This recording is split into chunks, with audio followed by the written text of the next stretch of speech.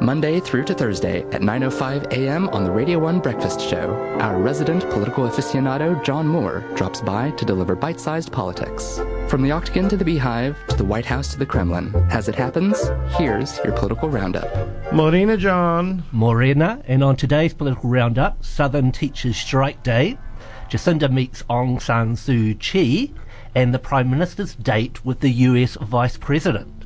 So first of all, in regards to primary school teachers, teachers in Otago and Southland are on strike today, and this is part of a week of rolling strikes of primary and intermediate teachers throughout the country.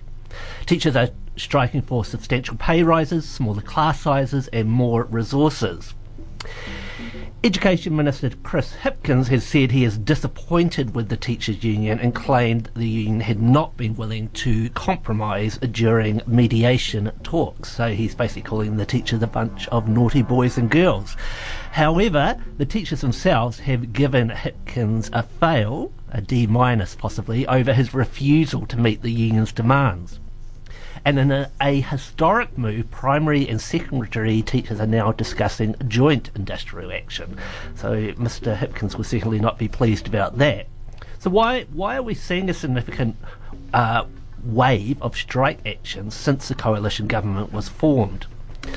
Partly this is down to the fact that Labour before the election raised expectations, and all the three coalition parties, Labour, New Zealand First and the Greens, all campaigned around material concerns over poverty, inequality and pay inequity. The government parties initially raised expectations, but now they are having to dampen expectations. This is especially challenging for Labour, a party historically tied to the union movement, and several unions are still affiliated with the Labour Party, and Labour, of course, and increasingly presents itself as a natural ally of working people. Now, Jacinda met with Myanmar leader Aung San Suu Kyi yesterday in Singapore. The two leaders are in Singapore as part of the ASEAN summit, and New Zealand is a guest of the ASEAN nations, the Association of Southeast Asian Nations. Our Prime Minister has stated that she would be raising the issue of Rohingyas at the meeting with Aung San Suu Kyi.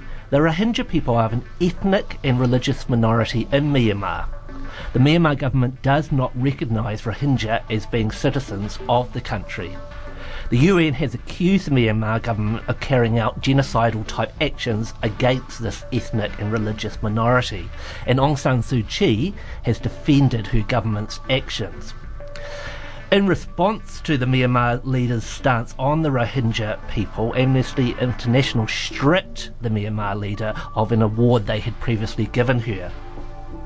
After Jacinda Ardern met with Aung San Suu Kyi yesterday, she told the media she had expressed concerns with the Myanmar leader, and said that New Zealand stood ready to offer whatever help it could, especially in the way of development assistance. But has Jacinda been soft on the Myanmar leader and her regime? Jacinda's usual smile and positivity was on display when she met and shook hands with Aung San Suu Kyi. However, was this the time for friendly greetings with a leader implicated in ethnic murder and ethnic cleansing? Did diplomacy trump ethical politics in this case and with this meeting? Finally, US Vice President Mike Pence had a date with our Prime Minister Jacinda Ardern. Mike Pence specifically asked to be seated next to Ardern at a gala dinner at the ASEAN conference. Jacinda had said before the date that she would be having a good chat with the Vice President. The Prime Minister said she would raise issues of steel and aluminium tariffs that hurt New Zealand exports to the US, a conversation that was probably a bit of a date killer. Jacinda has not indicated whether she raised concerns with the Vice President over the racism, xenophobia and recent transphobia of the Trump presidency. With the Trump-led regime's policies towards subjugated groups in the US, this does raise the question of how countries like New Zealand should work alongside America and whether the superpower should be treated as a pariah state. And that's your political roundup for today. Let's get that Euro Army going.